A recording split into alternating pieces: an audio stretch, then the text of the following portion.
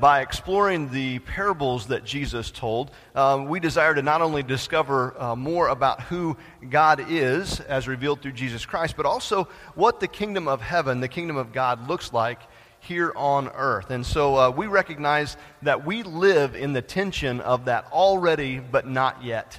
We live in the tension of knowing that Jesus has won the victory, that sin and death have already ultimately been defeated, and yet we live in a world where that's not really realized as of yet. We look forward to Easter. We look forward to the resurrection, and we realize that the sin and death will be defeated, but not ultimately until we either leave this world or until Christ returns. And so a few weeks ago, we looked at the parable of the mustard seed and the parable of the yeast. We discussed that the kingdom of God and the kingdom of heaven are simply different ways of explaining the same thing. They basically mean the same thing. We also looked at how the kingdom starts small, how it spreads quickly, and how it has visible results. And we wrestled with this question: do we really want that to happen? Do we really want our faith to grow in our life and to begin affecting all areas of our life? Or are we just pretty content to have just enough faith to be okay with God, but not really let it permeate our lives and make any changes, especially any visible changes, especially any uncomfortable changes? Do we really want it? In Jesus' kingdom, he desires faith, but do we want it? Ian examined the parable of the shrewd manager from Luke chapter 16. He looked at God's grace and how we really need to rely upon God's grace. But do we really want that? Do we really want God's grace to be evident in our life, or do we want to make sure that we can do it on our own enough and just ask God to do the big work of saving us? Last week we explored what it means to live in the kingdom and how one character trait of God that he desires for us to have is to be humble.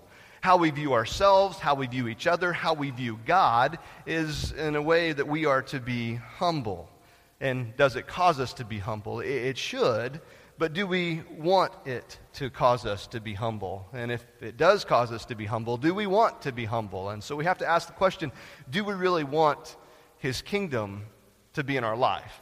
Today we're going to jump into Matthew chapter 13. I invite you to grab your Bibles and turn there. If you're reaching for a blue Bible, if you didn't bring one, it'll be on page 690. Really want to encourage you to have the text in your hand because I'm just going to put up kind of verse by verse as we go through, but it's going to be good for you to have it to where you can look back and forth. It might be helpful for you this morning. We're going to look at a parable that Jesus told to his disciples and to a large crowd of people. Matthew chapter 13 actually contains 7 different parables. The first one in chapter 13 is the parable of the different types of soil. How the seed that was sown fell on 4 different types of soil. It's probably the most familiar parable in this chapter. Those 4 different types of soil included the path where the seed fell and was quickly eaten up by birds. It contains the rocky places where the seed fell and it grew up quickly, but because there was no root system, it died off. Then you have the soil that contained the weeds where the seed fell and it grew very well and it did well for a while, but then the weeds choked it out. And then you had the good soil where the seed fell and it produced a crop that was very plentiful and very bountiful. There's the parable of the weeds, which is where we're going to land in just a few moments. And then there's the parable of the mustard seed and the yeast. We already talked about that. The parable of the hidden treasure, the pearl of great price, and the net to round out chapter 13. In all these parables, Jesus is trying and striving to show the people what the kingdom of heaven, what the kingdom of God is like. And in verse 24, we run across the parable of the weeds, or it might say the parable of the wheat and the tares in your Bible. It's titled different things. And what we want to remember is, as Jesus is telling these parables, he's painting a picture for us so that we can better understand the kingdom, even with all its complexities. And in this parable, there's a lot of things going on. So let's begin with verse 24 in Matthew chapter 13. It says this: Jesus told them another parable. The kingdom of heaven is like a man who sowed good seed in his field. Now, this parable makes a lot of sense after you read it if you're a farmer, okay? And lucky for you, on this day, you're lucky that you hired a farm boy from Missouri to be your pastor, okay?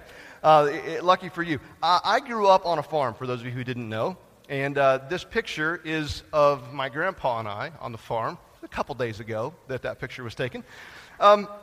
On the farm that I grew up on, we had row crop and cattle, and one of the crops that we would plant was drilled winter wheat. When most people think of crops being planted, when you think of it, you probably think in terms of rows, right? It's what people do in their garden. It's what you see whenever you go to an organic farm to pick the strawberries, right? They're in the rows, and the peas and the beans. Everything's in rows so that it's easy access and you can get to them. Most crops on a large farm, they're planted in rows. Corn, beans, milo, things like that.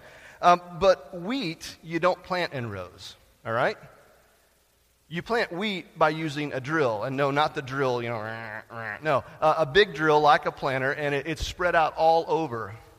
And planting wheat with a drill is the most similar thing that we have to planting like a sower, like they would in the time of Jesus, like they're talking about in this parable. The text tells us in the next verse that, but while everyone was sleeping, his enemy came and sowed weeds among the wheat and went away. Now, according to various sources, this is something that the enemy would do to a neighbor to exact revenge upon the neighbor. Or maybe they didn't like the neighbor. Maybe the neighbor did something or didn't do something or said something or just whatever. They just weren't getting along. And so this is something an enemy would do to the neighbor in order to exact revenge. And this was a dish that was served cold, right? Which we'll see in the next verse. Because the reason this was such a big deal was because the farmer wouldn't be able to tell that anything had happened for quite some time. Look at verse 26. It says, when the wheat sprouted and formed heads, then the weeds also appeared. Now, was it like the weeds just suddenly were there? No. That's when they could tell. See, there was a common weed in the wheat crops during this time period in the first century. It was called the bearded darnel. And at the beginning of the growing process, the wheat and the darnel, they looked very, very similar, almost identical. It was only when they began to form heads that you could really start to tell the difference between the two, and that's when the difference could be detected. And still, even at that point, it took a good farmer to understand the difference between the tares and the wheat, as you can see from the picture. And this caused the workers to begin to question the owner. They said in the text here, "Sir, didn't you sow good seed in your field?" In other words, it's like, hey, I thought you were a good farmer. I thought you understood what good seed looked like. I thought you wanted a good crop to grow. I thought you wanted things to go well. I thought you wanted to be a successful farmer. I thought you wanted to be seen as a good farmer. After all, they reasoned, if you are a good farmer, if you know what you're doing, then you would plant good seed, right? And so they ask, where did this weeds come from? Where'd the weeds come from if you're such a good farmer? And the farmer replies, an enemy did this. An enemy did this. The farmer recognized that something else was going on. He knew that this was not from him, but it was from his enemy. And upon the explanation, the workers ask him another question.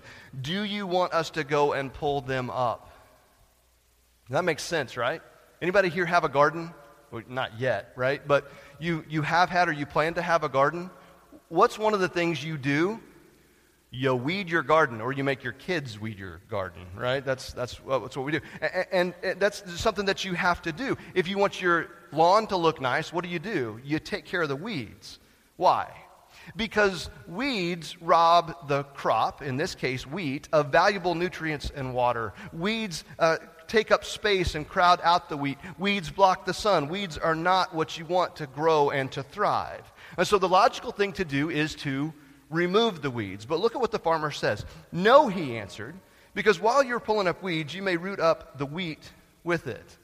Now, again, if you're thinking in concept of rows, it makes sense to pull out the weeds. But in this case, it doesn't make sense. If you think about it, you can see it in your mind, all these plants in there together.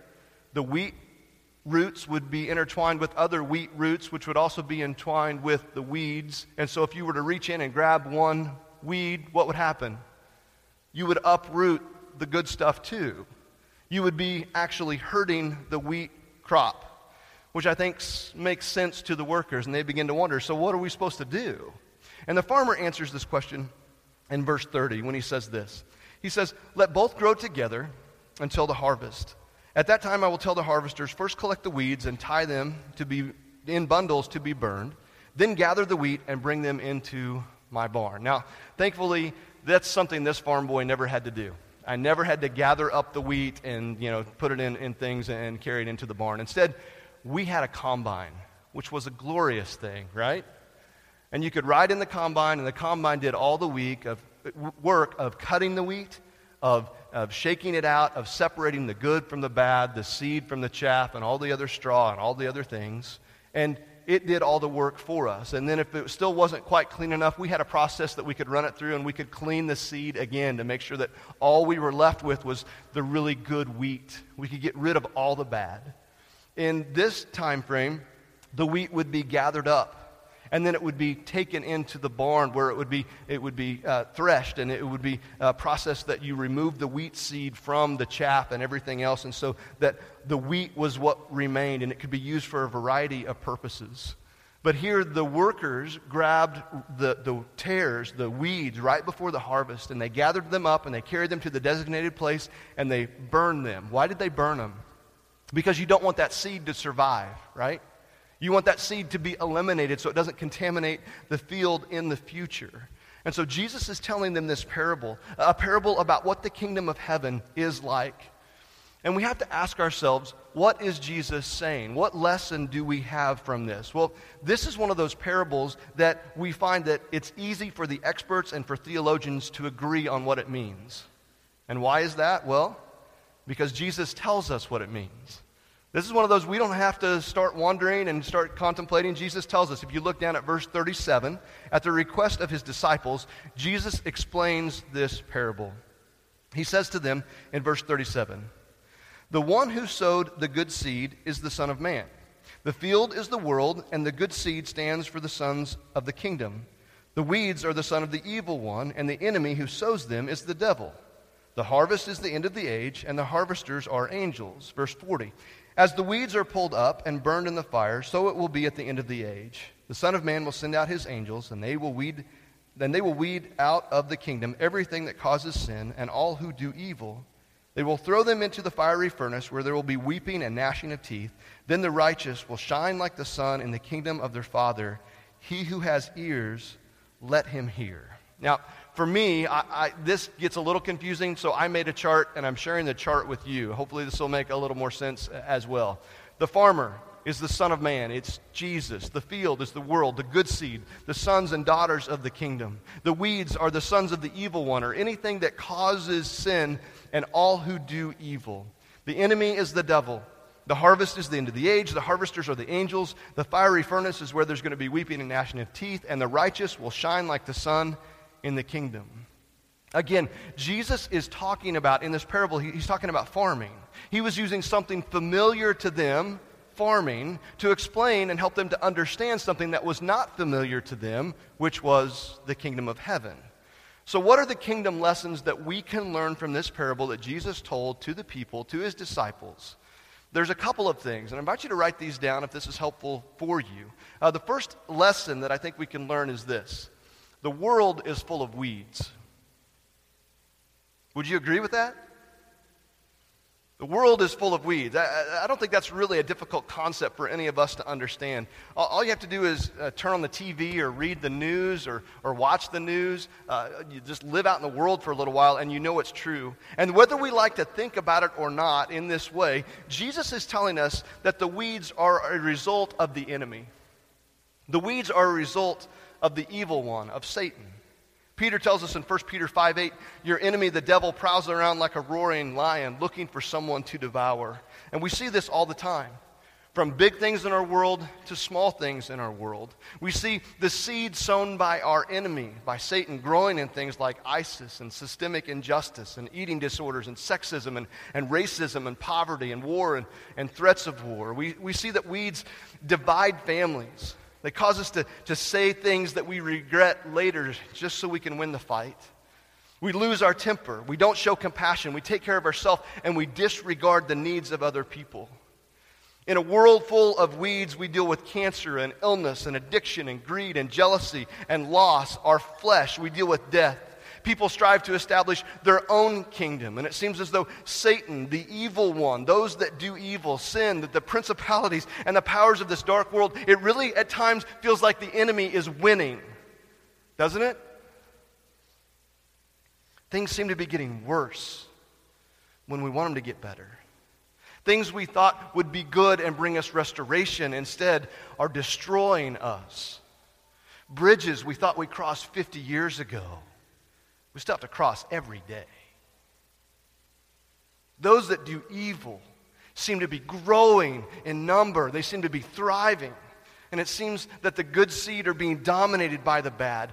The bad seeds, they are succeeding while the sons of the kingdom are failing.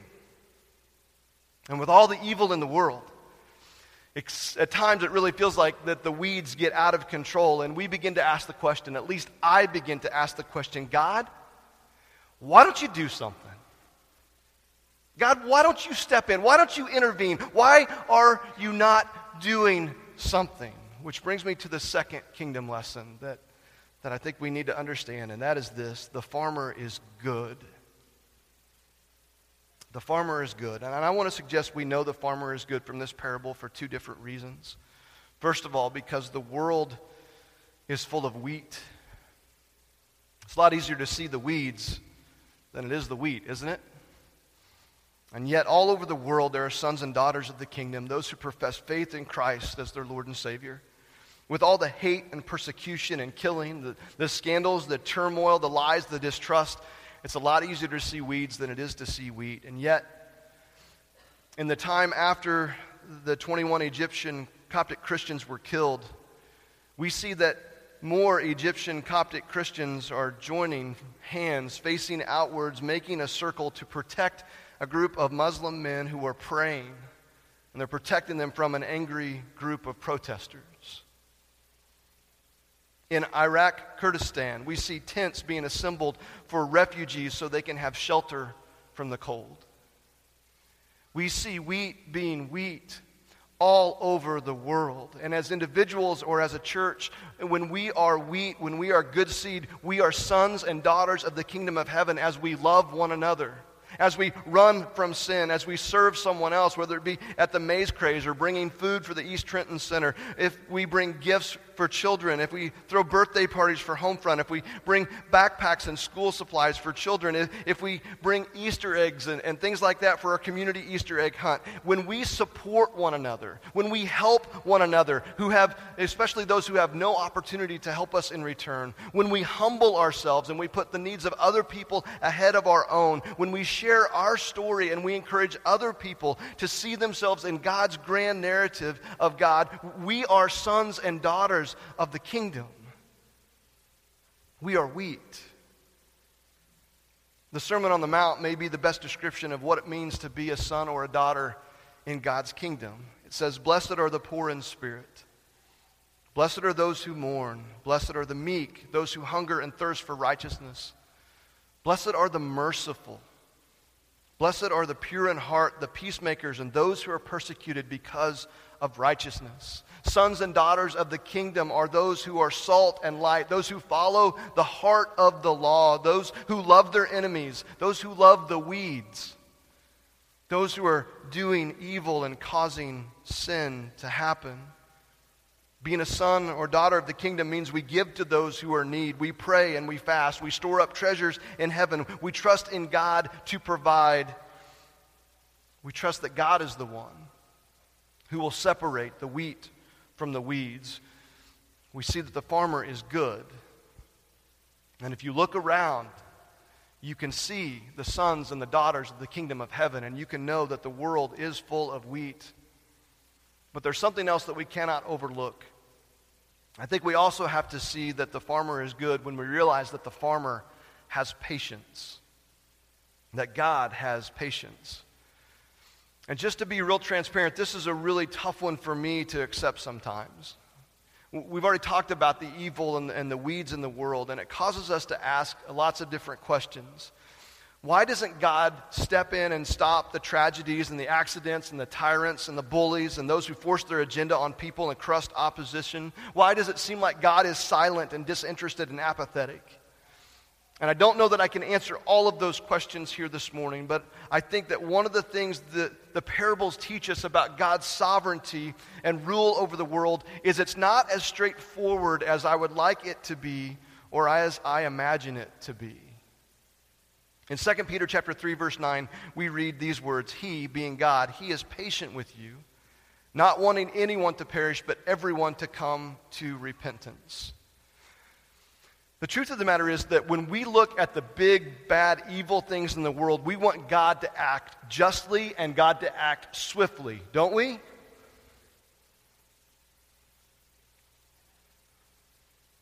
I want vengeance, and I want it now. Anyone else there sometimes? We're kind of like the workers in the parable, right? I thought you were a good God. I thought you wanted things to be good. I thought you understood that things are supposed to be good. I thought you wanted your kingdom to be here on earth as it is in heaven. I thought you wanted us to worship you as a holy, loving, benevolent God. After all, if you're truly God and you really know what you're doing, and if I'm really supposed to trust you, what are you doing about all the evil that's in this world? But when it comes to our own lives, when it comes to my life, when it comes to my sin, when it comes to your sin, would we really like it if God were to rule the world directly and immediately so that our every thought and action were weighed and were instantly judged if necessary and then punished on the scales of His absolute holiness? You better answer no.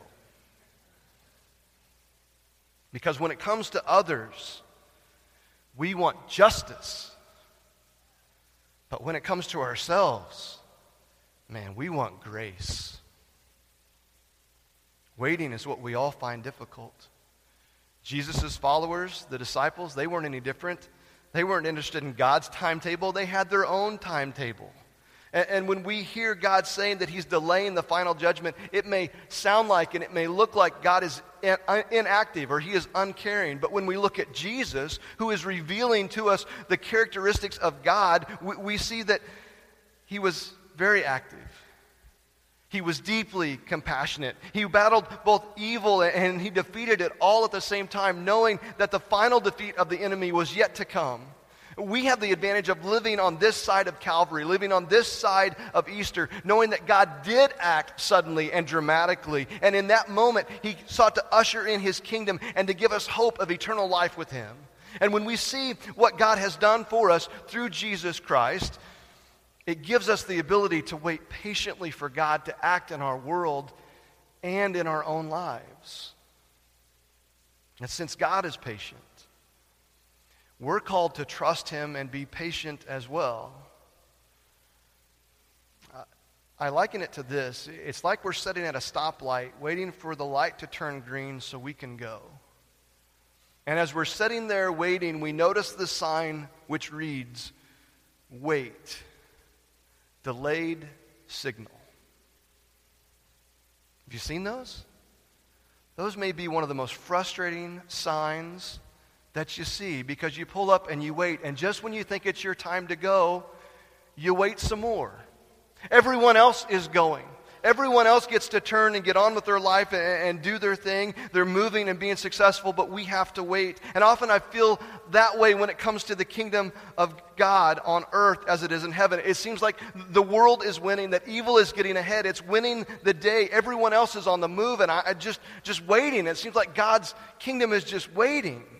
We're waiting for God to intervene, waiting for God to initiate the harvest, waiting for God to send His angels, waiting for all those who do evil to be brought to justice, and all those who are faithful to shine like the sun in God's kingdom. Delayed signal. Wait. And oh, how we want Him to not wait for others, and oh, how we want Him to wait for us. The reality is, God is patient, not wanting anyone to perish. We need to remember that God is patient, and His view of time is far different than our view of time. God is patient. We have our view of justice, but God has an amazing view of grace. Because the farmer is good, we must wait. The harvest is coming.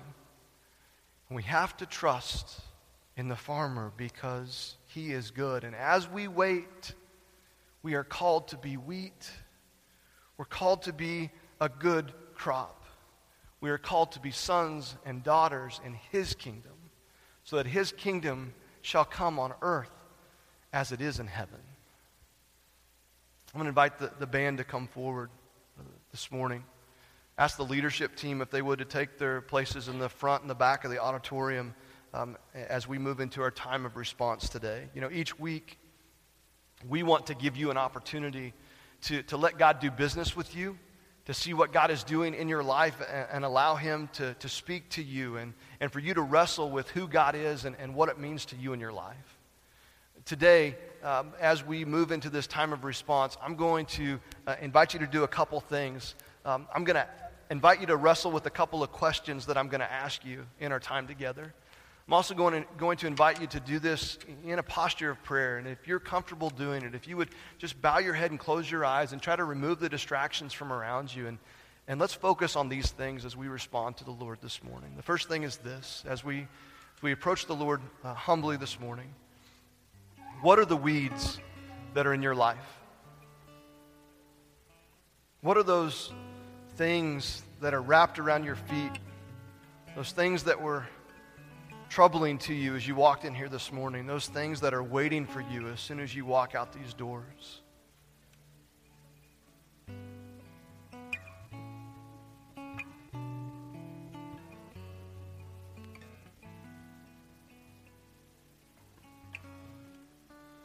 Would you pray to God about those things, asking Him to help you not only identify those things, but to overcome them through His power and His grace in your life?